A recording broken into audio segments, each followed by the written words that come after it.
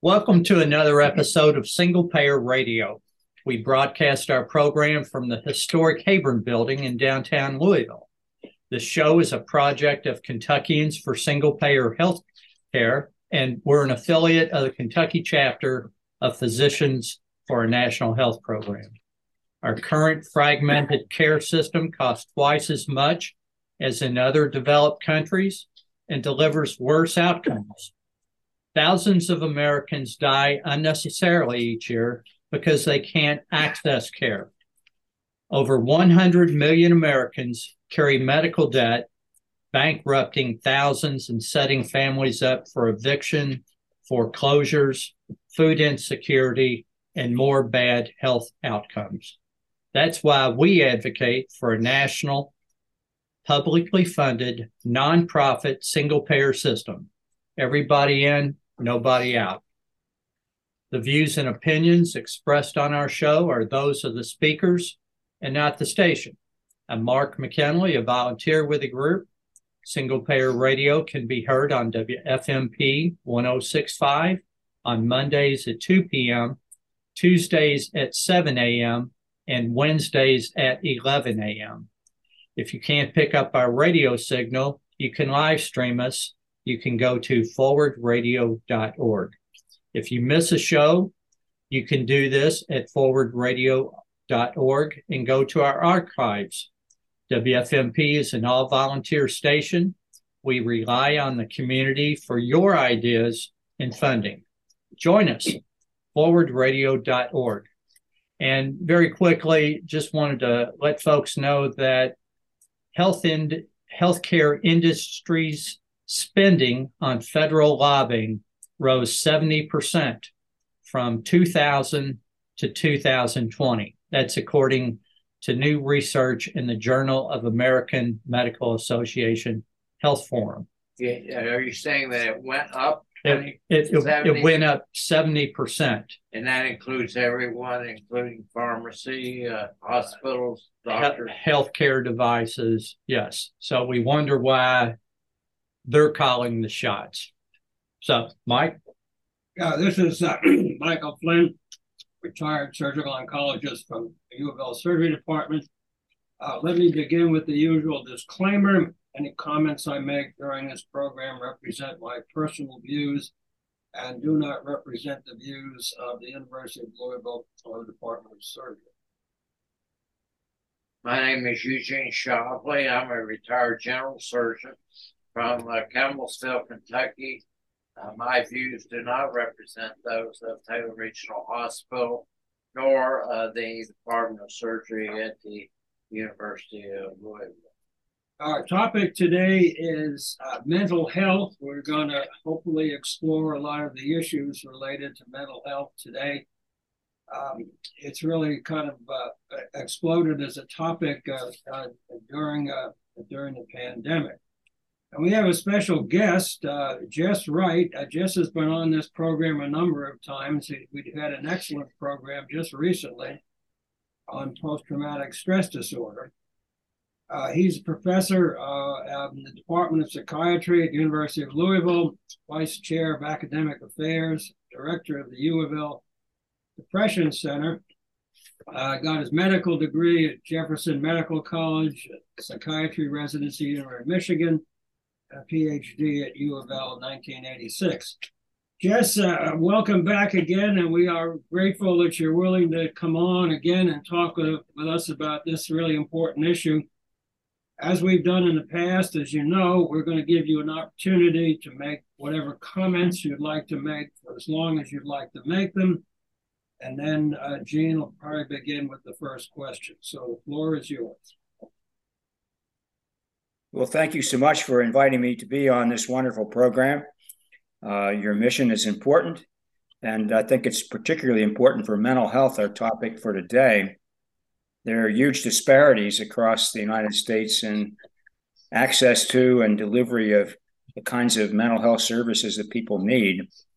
Don't seem to be any good answers right now, although there are some things on the horizon that we might be able to talk about today that might leverage the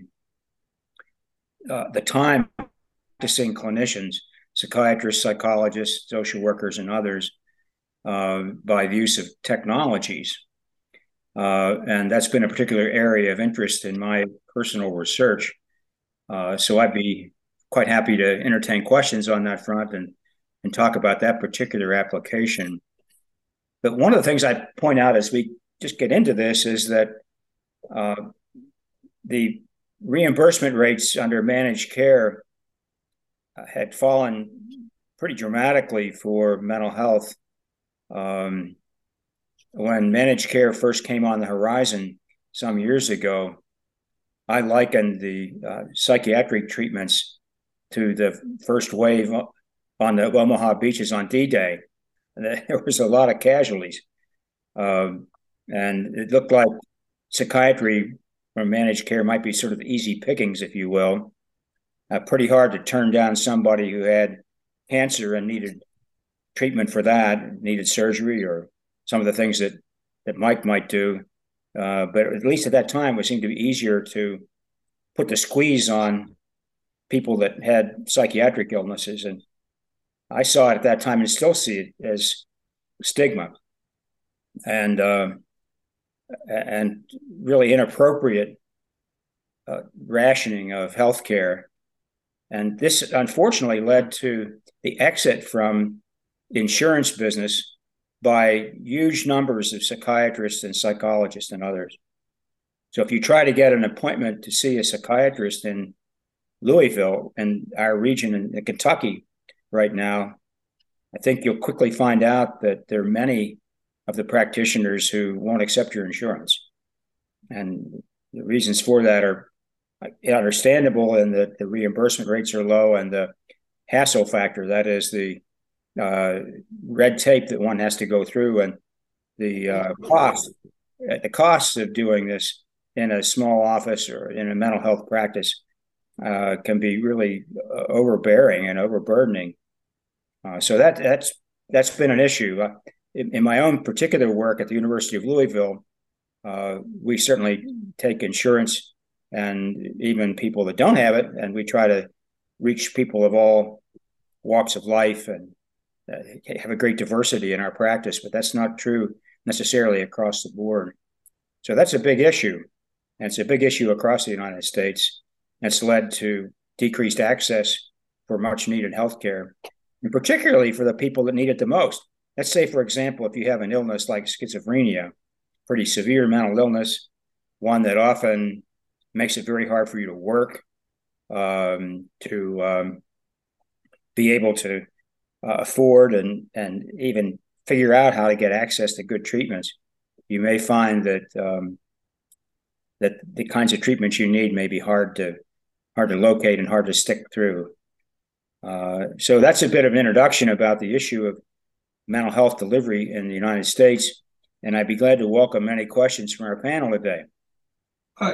This is one of the fundamental issues that we are concerned about, and one of the reasons we're doing this program is that in this country, we have a healthcare industry that's focused on extracting profit from healthcare activities, as opposed to a healthcare system that is focused on providing healthcare. Before we got started, Gene was just making some comments about some of the research that he's done about where the money goes, and maybe we can get into that a little bit later. Gene, you want to start us off here, and we'll see where it all goes. Why don't you make that comment again that you were just talking about before we got started, just about how much money is spent not on healthcare in the healthcare system. Well, it's estimated about a third of the money that's spent on healthcare is not really healthcare. For example, for-profit insurance companies. We're now into for-profit nursing homes. When I started off in Campbellsville, we had one predominant nursing home that was owned by a nurse, and her son was the manager, and everybody knew each other. Everyone was taken care of. Now all the nursing homes are corporately owned, and each department is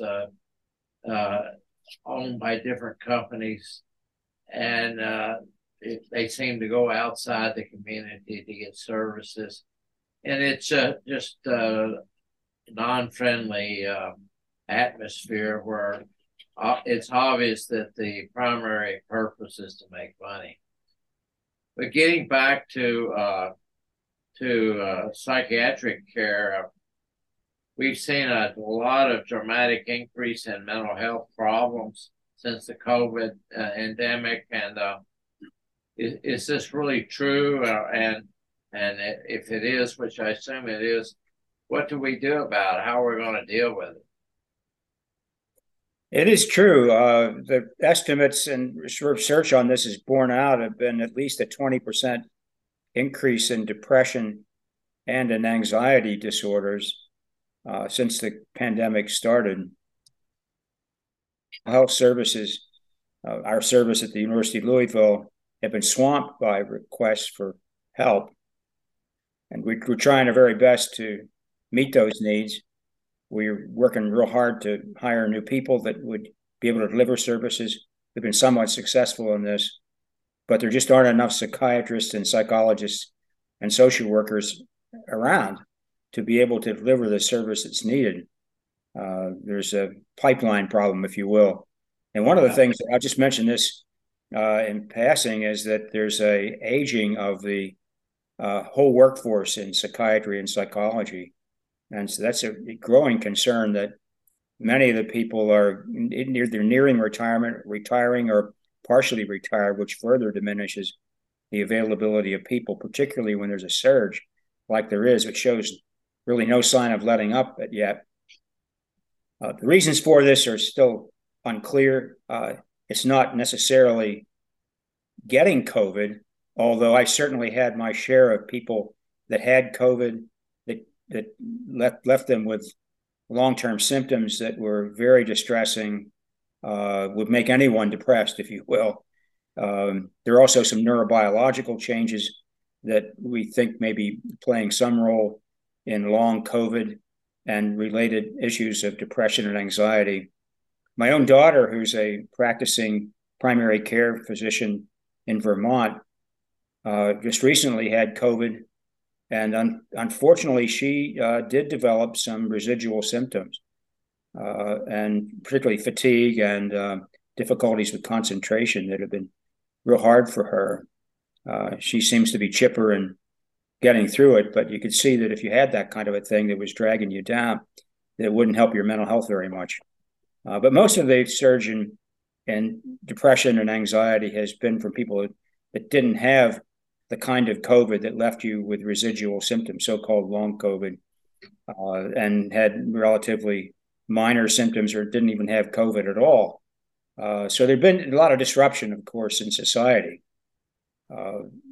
Lack of ability to be with people that you love, to even be in a church or a synagogue or another house of worship, or to be in a sporting event. Now, of course, much of this has changed now, but there's still people that are immunocompromised or quite concerned that they're shying away from public meetings. We saw a lot of isolation, social isolation, which is something that breeds depression and anxiety.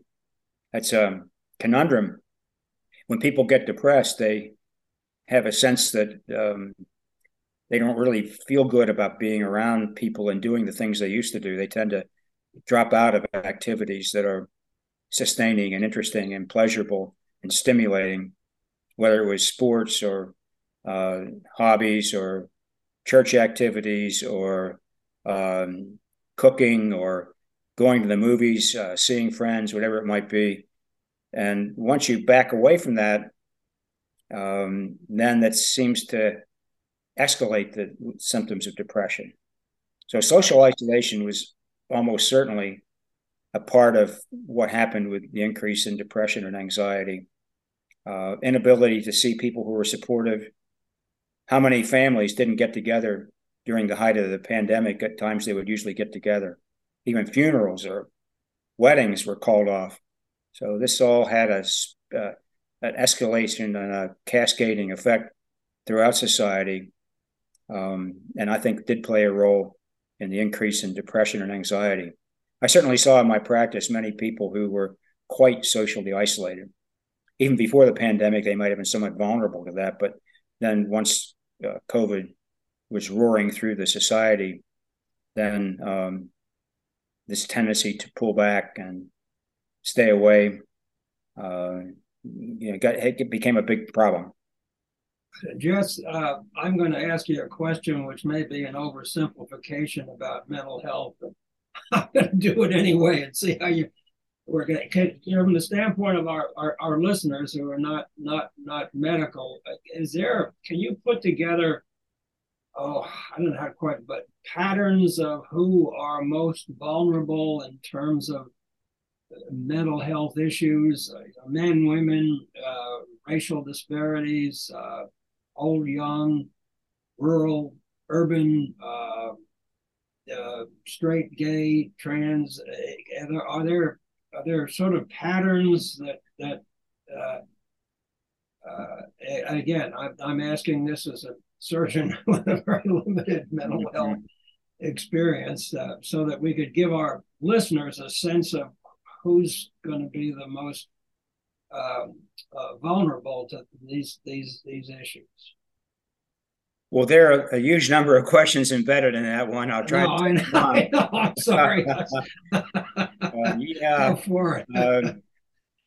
Well, you mentioned trans and LGBTQ, and whether that plays a role. And I think the answer to that is decidedly yes, particularly with the trans population. And as you might have followed in the news, there are numerous attempts in state legislatures to deny care to young people who identify themselves as trans. That's a pretty big issue, which I won't opine on it right now. If the panel wants to get into that, perhaps we could chat about that a bit. But it's a really huge problem, and certainly affects mental health of not only of the person who identifies as trans, but to their loved ones. If we get down to more frequent and more common patterns, male, female, you asked about, at least in regard to depression, there are more females that identify as depressed and actually are diagnosed as such in an epidemiological study. Scientific studies have been shown to be more frequently have depression, roughly 2-to-1, female to male. Although we do see lots of men with depression, it doesn't mean that men are immune to it.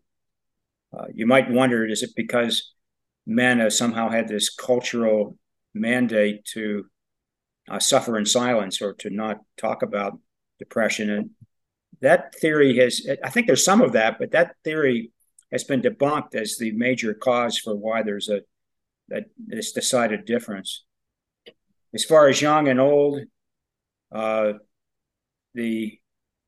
for a long time, the highest rate of suicide was in people like us, because I can see you on video, and I think there's some white hair out there in the interviewers, and I have some too. And because I see some white hair as well. We're all old white guys, and that's a particularly vulnerable population, and it still is a real concern about the high risk for suicide. So that's in white elderly males, but more recently there's been a surge in middle-aged increase in suicide rates. But you can have suicide at any time in life, from very young to very old. So we have to be careful not to look through the lens of an epidemiologist and say, well, you're a young male, so your chances of suicide or depression are so small, I'm not going to worry about you. We have to worry about each individual, because there are lots of things that go into someone becoming depressed. Many of the things we still really don't know that much about, like the neurobiology of depression, despite really billions of dollars in research. We know a lot, we've learned a lot, but we still can't pin it down and say, well, for this individual, it's this molecule or this imbalance that causes your depression. It's probably multifactorial. There's also lots of research that's been done on the genetics of depression and anxiety disorders and other common mental health problems, schizophrenia, particularly bipolar disorder. And despite all this research, there's still no smoking gene, if you will, or smoking gun that says this gene is what causes schizophrenia or this gene causes bipolar disorder. So we don't know yet, although we're currently involved at the University of Louisville in a major study on the genetics of severe depression. And if you've had severe depression and you'd like to become a part of the study, it's pretty simple. We'd interview you, collect data on your history, collect a saliva specimen, send it down to Johns Hopkins University, where it becomes a part of a huge data pool. And hopefully through collection of many thousands of life histories and samples, we'll be able to get down to figuring this out. And that will be very helpful.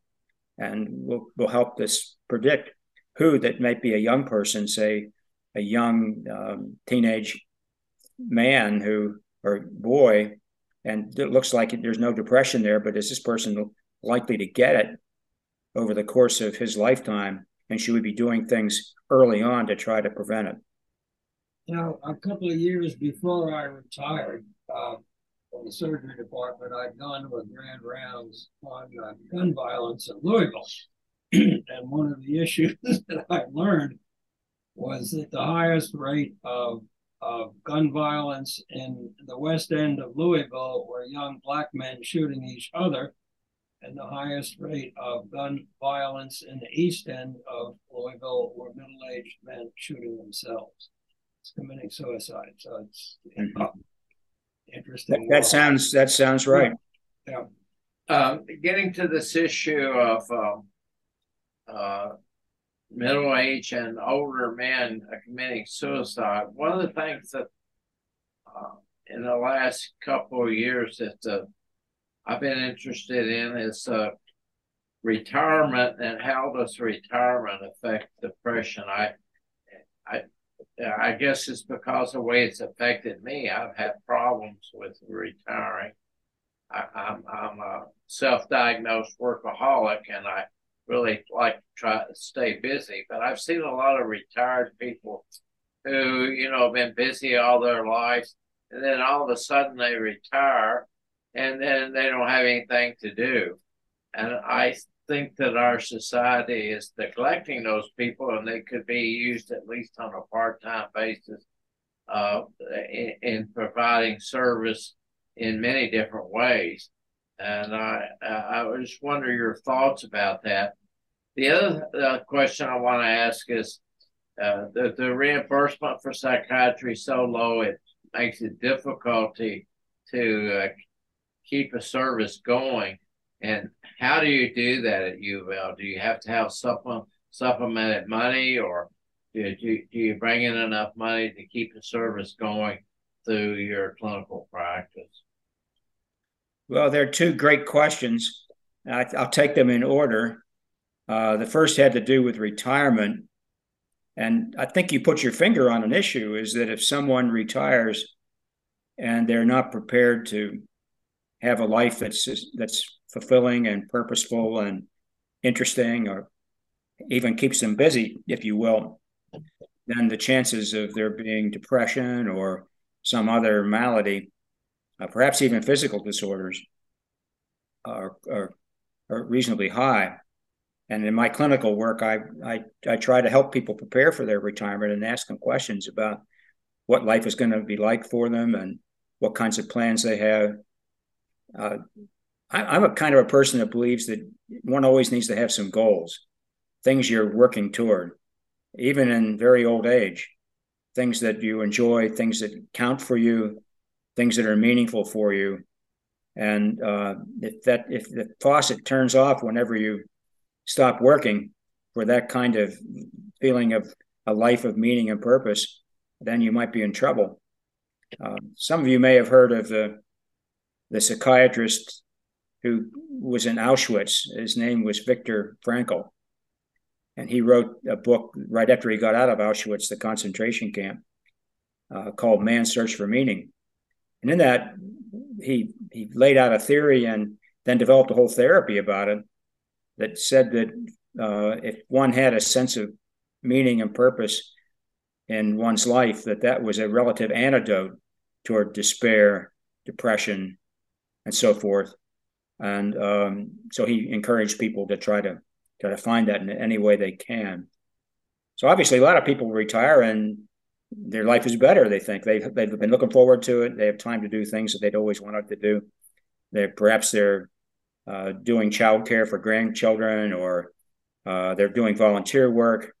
I see that you fellas are volunteering for this very important purpose and having radio shows. I would say that you've made a successful transition, at least in this part of your life.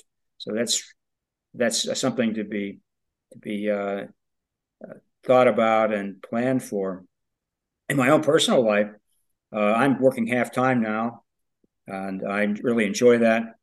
One of the nice things about psychiatry as a medical profession, in the medical profession, is as long as you don't get dementia, you can practice for a pretty long time, because you don't have to stand in front of and do surgery, which is pretty exhausting and takes a lot of psychomotor coordination and so forth. And you're experts on this than I'm not, but I suspect that there are not too many surgeons that are working in their late 70s. Well, once you get to a certain age, with all the issues related to surgery, if something happens, whether it's your fault or not, the number of your age is like an anchor hanging around your neck. So, yeah, I would think that's probably true. Yeah, that's the reason I retired. Yeah. And you were going to answer the question about finances that Gene had asked about. Right. I wasn't quite finished in talking about my own. Okay, sorry. I'll share that. I said about 6-7 years ago, I thought, well, if I'm going to be fully retired, I need something new, some goal, something to stimulate, something to dig into. So I'd done a fair amount of medical writing along the way. I've written several textbooks that are well received and are still used all around the world, and some self-help books. But I thought, well, gee, maybe you could write some fiction, maybe even write a novel. So, in fact, that's what I decided to do. And I hired a writing coach and had a copy editor, and finally got an agent. And so I'm doing that part-time now, and I really enjoy that. I love that. Yeah, well, Gene and I have both read the book, Follow the Stream, and we were impressed. I just never thought about you as somebody with that. Yeah, well, I'm glad you read it. That's creative ability. The book is called A Stream to Follow. It's available on Amazon, or you can get it at Carmichael's bookstore in Louisville or Barnes and Noble. And yeah, there's some surgery in there, isn't there? There's a yes. I was surprised at that too. I'm sure that you could critique what I wrote up about the surgical scenes, but anyway, I gave it a try. Well, I decided not to be kind about that. Okay. Well, I'm going to turn over to the answer about finances, and I think you've brought up a very important problem, that it's hard to keep insurance-based practices open and sustained, and to pay the people that work there a fair wage and a competitive wage, what might be paid in other kinds of situations. And so we do have that problem in the university setting. And I would say typically university salaries are lower than salaries out in the community. That's probably true for surgeons too, isn't it? It depends. There's a lot of variability depending upon how clinically active a surgeon would be compared to academically active. So, right. It's a lot of variability. Right. Well, in mental health, there aren't any kinds of large procedures that you bill thousands of dollars for. It's just your time. If you spend 20 minutes or an hour and Medicare reimburses for a certain amount, then that's what you get. And you have to make a go of it with that. So you have to be very careful about expenditures, and people have to meet their quotas and work pretty hard, and that's what happens. But I think in academic settings and in the university settings, you get a lot of clinicians who are dedicated to teaching and to providing care in that particular kind of environment. Now, just where does social media fit into all this? You know, I was thinking as I was actually driving in here to do this, you know, I grew up, and my children, and they're all grown adults, and I've got a bunch of grandchildren. This wasn't an issue. I mean, it's Facebook and TikTok, and I don't even know what all these things are, and everything from people showing pictures of their last meal they ate, their pets, and all the good things they're doing. I guess this creates all kinds of comparison issues about how much better somebody's life is who's advertising it on Facebook compared to what maybe this person who isn't, I don't know, going to ski in France or hiking in Nepal or something like that. How much of an issue? I mean, I know it's an issue, but I guess I'd like your thoughts about that. Right. Well, I preface this with saying that I'm really not an expert in social media or its impact on mental health. I've read some papers on it and have my own opinions. I'll share a bit of that. I think it's something that can be beneficial to some people and also harmful to others, particularly if you have a condition like depression, low self-esteem. As you mentioned, comparing yourself to others, particularly teenagers, youngsters that are feeling like they're on the outs. They're not one of the in crowd, and they see that on social media. They don't have many friends, or if they get unfriended or cruel things are said to them, or even they're even bullied sometimes on social media. So that can be quite concerning. Some of the worst things for mental health would be messages that encourage people to commit suicide or encourage other kinds of violence or other things that are, quite disturbing. And so that can become an issue, as I'm sure all of you are aware. I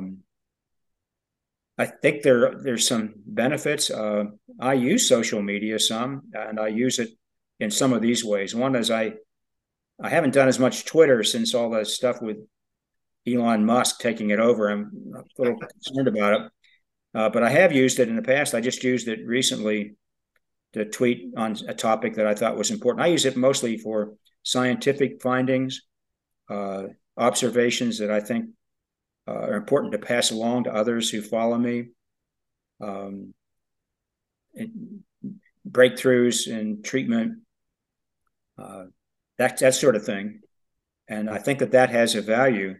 There are some physicians that have become experts in social media. My son's one of them. He's a surgeon, by the way, at the University of Washington, and he has a huge number of followers. And he tweets on scientific findings, scientific articles, new observations that he thinks people should need on surgical education, and I think he's doing some good with it. So it's like most other things in our culture that has its good side and its bad side. So we need to watch out, but also not pillory it as some kind of an evil that has to be stamped out. I think it's with us to stay. What are the aspects of doing psychotherapy over the internet? We're even seeing it advertised on TV now. Right. Well, this is another controversial area.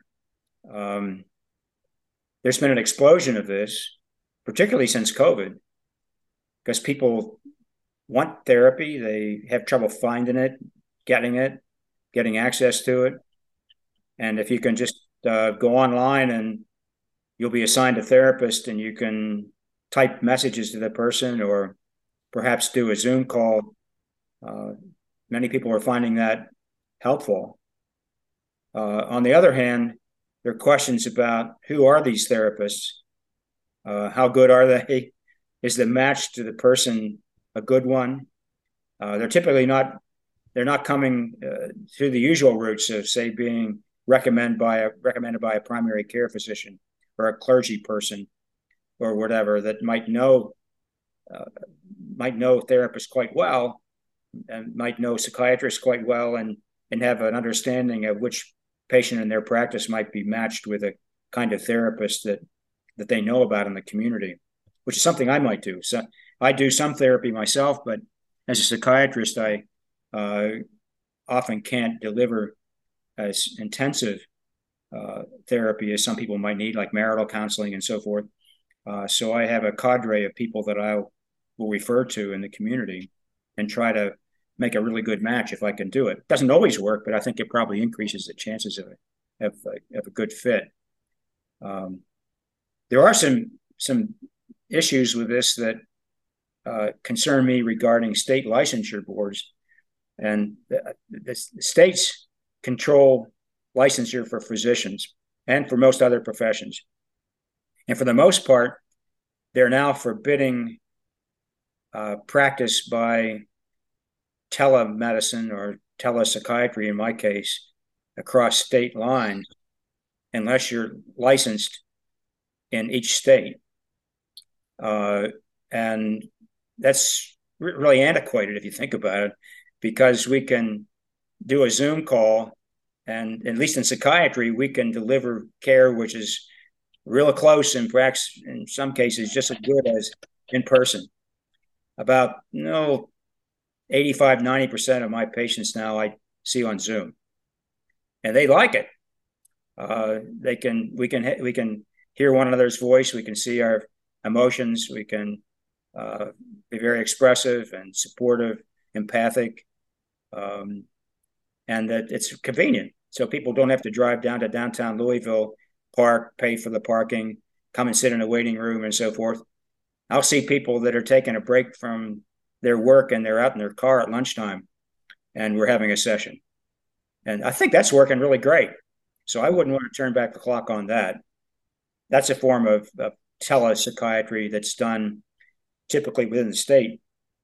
But for example, I practice in Kentucky.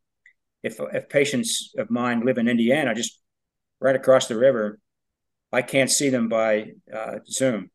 They have to come into the office because of medical licensure and malpractice issues and so forth. Well, So you look at look at the various medical specialties. The surgical specialties really don't have the same opportunity to use telemedicine effectively. You look at the medical specialties and they're in different ranges, and it seems to me that psychiatry is the one, simply because of the verbal interaction that goes on, that seems to benefit the most from the whole telemedicine issue. Yeah, very much so. It's even more efficient for me. So instead of having to walk back and forth to the waiting room and meet and greet and get people signed in back and forth, probably lose, 15% of the time I might have with a patient.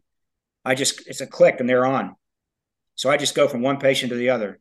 There's maybe 5 seconds in between to take a breath, or maybe, go to the restroom occasionally during the day on a busy day. So I think I'm giving people more of my time this way, or more of my concentrated time. I sort of give them the time if I'm walking back from the waiting room to the office with them. Do you have people? I think that's a good thing. Now, I did want to mention a whole area of research that I've been heavily involved with for over 25 years, and that's a type of therapy called computer-assisted psychotherapy. And the goal of this is to develop computer programs that are very engaging, interesting, helpful, effective, and can do part of the skill building or education and other parts of the therapy that are sort of routine things for therapists. And so that way therapists can get more accomplished with more patients quicker.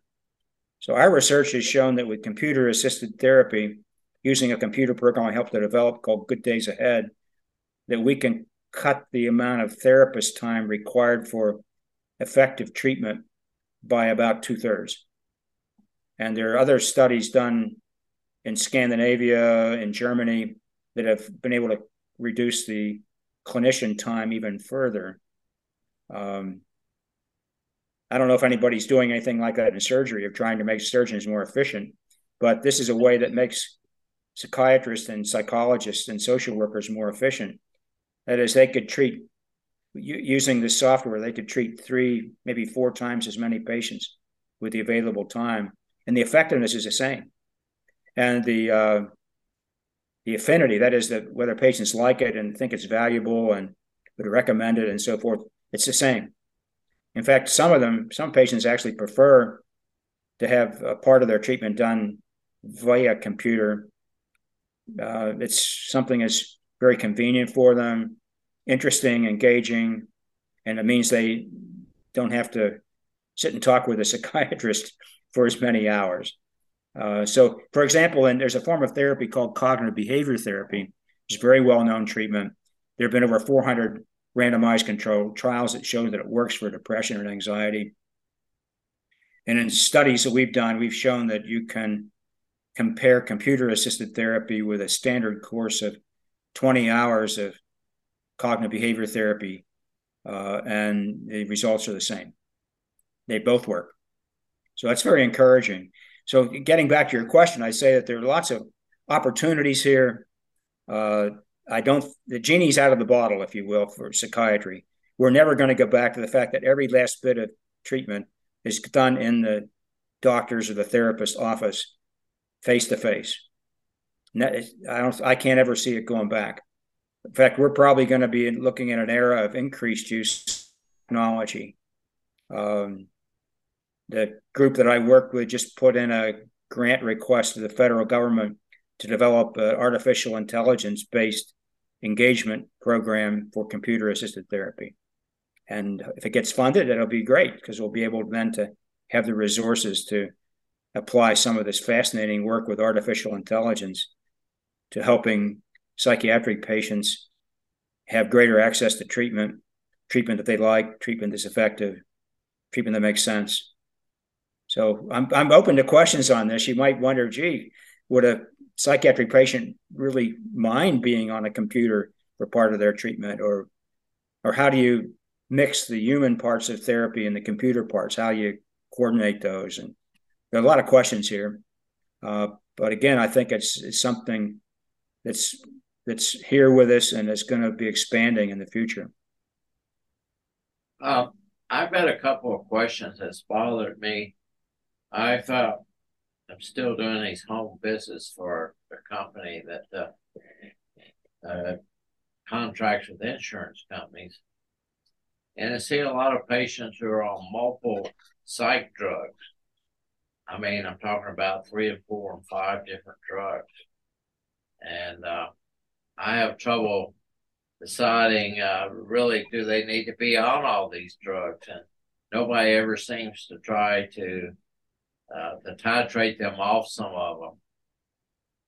And the other issue that concerns me is that there's so many people being diagnosed with being bipolar, and yet if you talk to them, they've never had a manic phase in their whole life.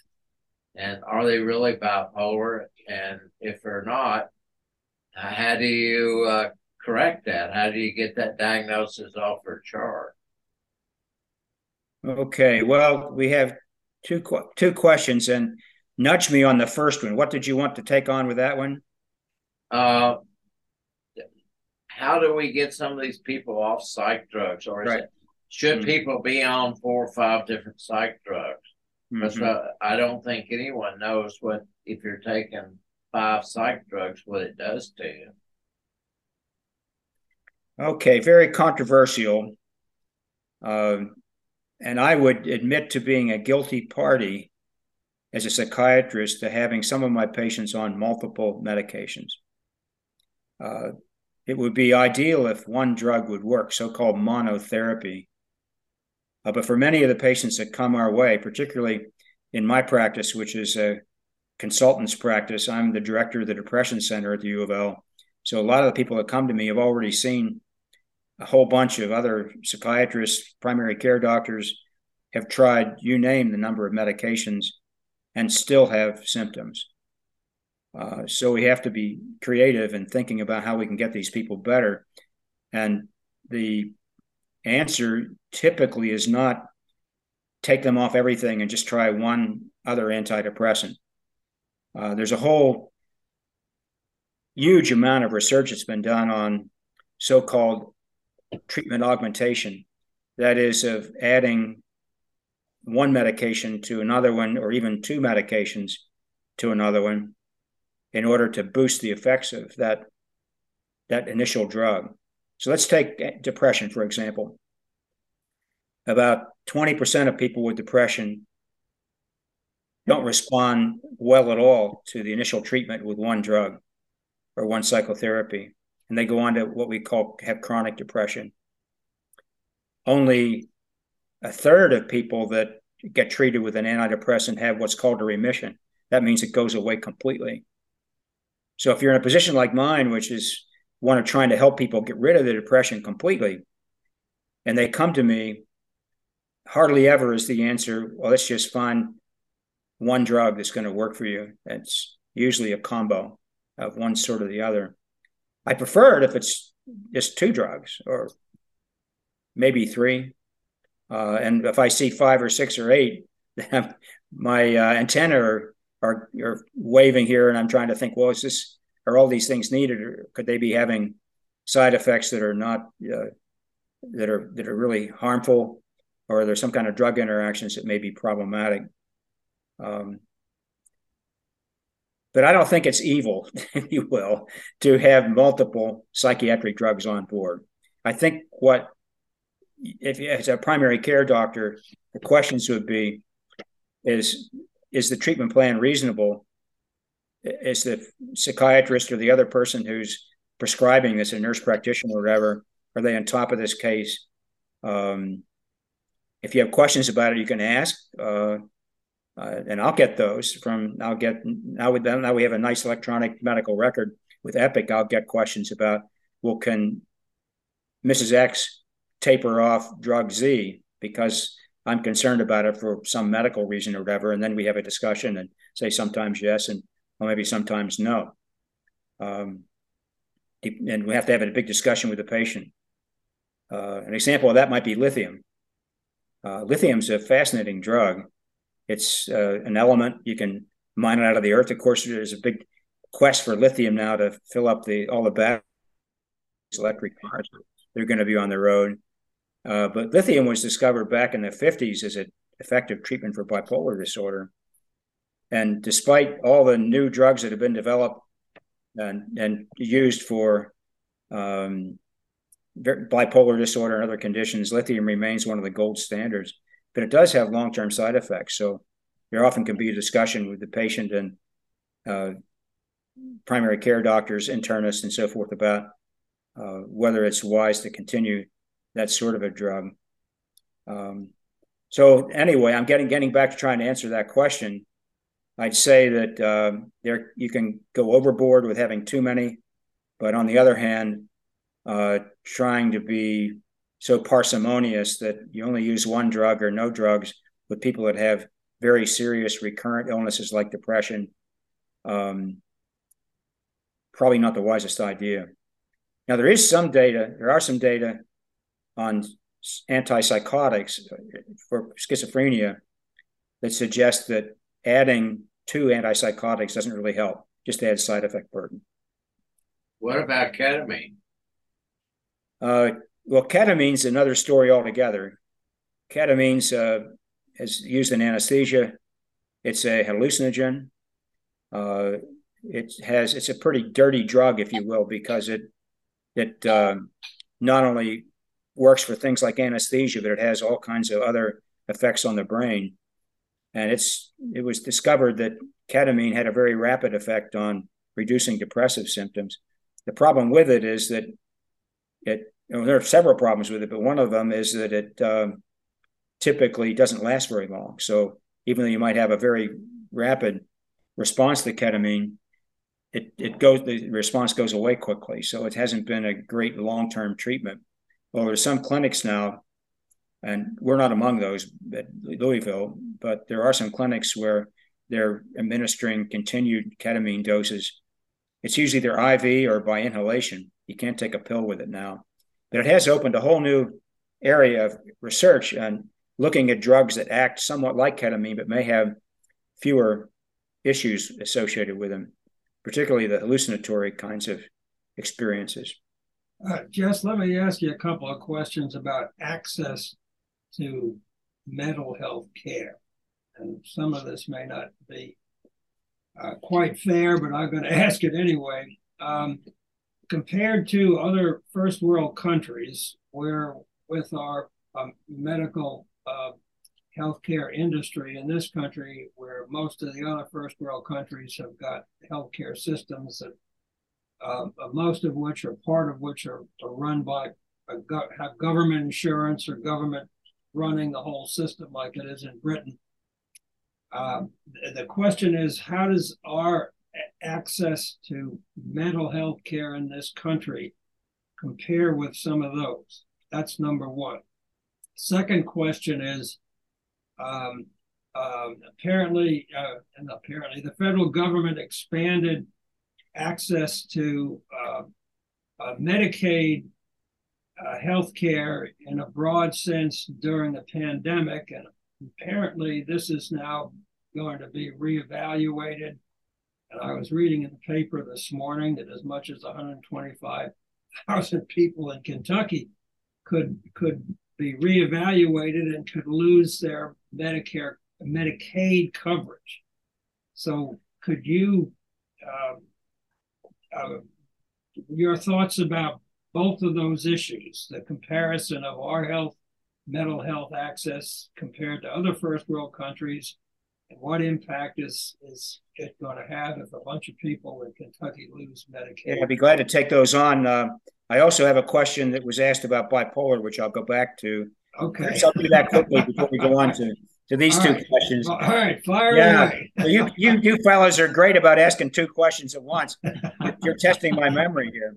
Well, yeah, but on the bipolar front, again, I'll be a contrarian here. I know that there's concern. Lots of physicians think that bipolar is overdiagnosed, but the actual research shows that bipolar is probably underdiagnosed. There was a study several years ago that found, I think it was about 60% of people that had true bipolar disorder were either undiagnosed or incorrectly diagnosed. The most common incorrect diagnosis is major depression, which is unipolar, meaning they only have depressive episodes. And so I think the comment was that the patient never had a mania. Well, you have to spend some time with these people to really take a really great history. Anybody that has depression, I spend a lot of time with them trying to dissect out, do they have major depressive disorder or do they have bipolar disorder? Because the treatment is different. If you try to treat a patient with bipolar disorder with the same medications as you do with major depression, you very well could make them worse. So it's a very important decision. And I find lots of patients come to me that were diagnosed as unipolar or major depression, treated for years with antidepressants, and have never gotten better, and they've just gotten worse. And if you listen to them carefully and go back over their history, it turns out that they did have at least hypomanic symptoms. Hypomania means milder symptoms. There are at least two forms of bipolar disorder. There's the classic bipolar 1, which has pretty flagrant symptoms of mania. People that are expansive, grandiose, spending way too much money, making big errors, getting themselves into trouble over their behavior. And then there are more subtle cases that unless you ask, you're not, and spend some time with them, know what to ask, you very well might miss. So, of course, there are people that are diagnosed with bipolar that don't have it. Perhaps they have substance dependence of some kind, substance use disorder, and it's really been a substance that's led to their expansive, irresponsible behavior. Perhaps a patient for one reason or another has stated what's happened because they want to prove they had bipolar for one reason or another. But I think the diagnosis is very important. I want to make that point. And we have to be careful to have people that might have chronic conditions like depression or perhaps bipolar see an expert who will take the time to figure this out. It's not easy to figure it out. I can tell you that a particular a classic kind of situation for me is somebody comes in referred, they've had chronic depression, maybe bipolar, I don't know. Most of them don't think they have bipolar disorder. Most patients don't want to believe they have it. They think it has more stigma. They think it's worse than depression. So often what I'll do is I have a book that I suggest they read. It's called The Bipolar Survival Guide. It's a great book. I say, well, we don't know for sure. It takes some time to figure this out. So would you be interested in reading that book and thinking about it a bit and come back and we'll talk some more? Or how about we even have your partner come in the next session and we'll see what your partner has to say. And we're just about out of time here, yeah. I think. Okay, so I made my point about bipolar. Yeah. I'll quickly take on the insurance questions. No, well, you got to do it quick because we got about 2 minutes left. Yeah, the comparison with other systems, I know the English system pretty well because I worked over there with colleagues and done filming over there for some of my books. And they do have greater access to mental health care. They do have national programs that try to train therapists in the best available evidence-based treatments, which we don't have national programs to do that here. So at least in the UK, I think it's better. As far as the decreased access to Medicaid, huge problem. People that are on Medicaid now are getting services, and if they're cut off, that's going to be that big hunk of the population that's not going to get treatment. Well, listen, let me thank you very much. We have this is a great program. You are a great guest, and our listeners are going to learn a lot. Thank you again. Mark is about to take us out. Thank you. Thanks again, Dr. Wright. Are there a couple besides the book you just mentioned, but if someone's experiencing some crises, some resources that you could direct our listeners to? Sure, I'd be glad to. I have a self-help book for depression called Breaking Free from Depression. It's available widely on the internet. I recommend that one. The other one I recommend for depression is Mind Over Mood by Greenberger and Podesky. Both of those books are very helpful for people that have depression. As far as anxiety, the best workbooks that I know of are Mastering Your Anxiety and Panic and Mastering Your Anxiety and Worry, both by Kraske and Barlow. That's a mouthful right now, but I think any of those books, if you want to read about something and think it would be helpful to you, they're workbooks. So you build skills and you learn things and you practice them as you go through the book. Good deal. Thanks again. For more information about Kentuckians for Single Payer Healthcare, you can go to kyhealthcare.org, kyhealthcare.org. You can email our chairperson directly, Kay Tillow, at nursenpo@aol.com. And again, listeners, thanks for listening, and we will see you again next week. Bye. Jess. All right. I got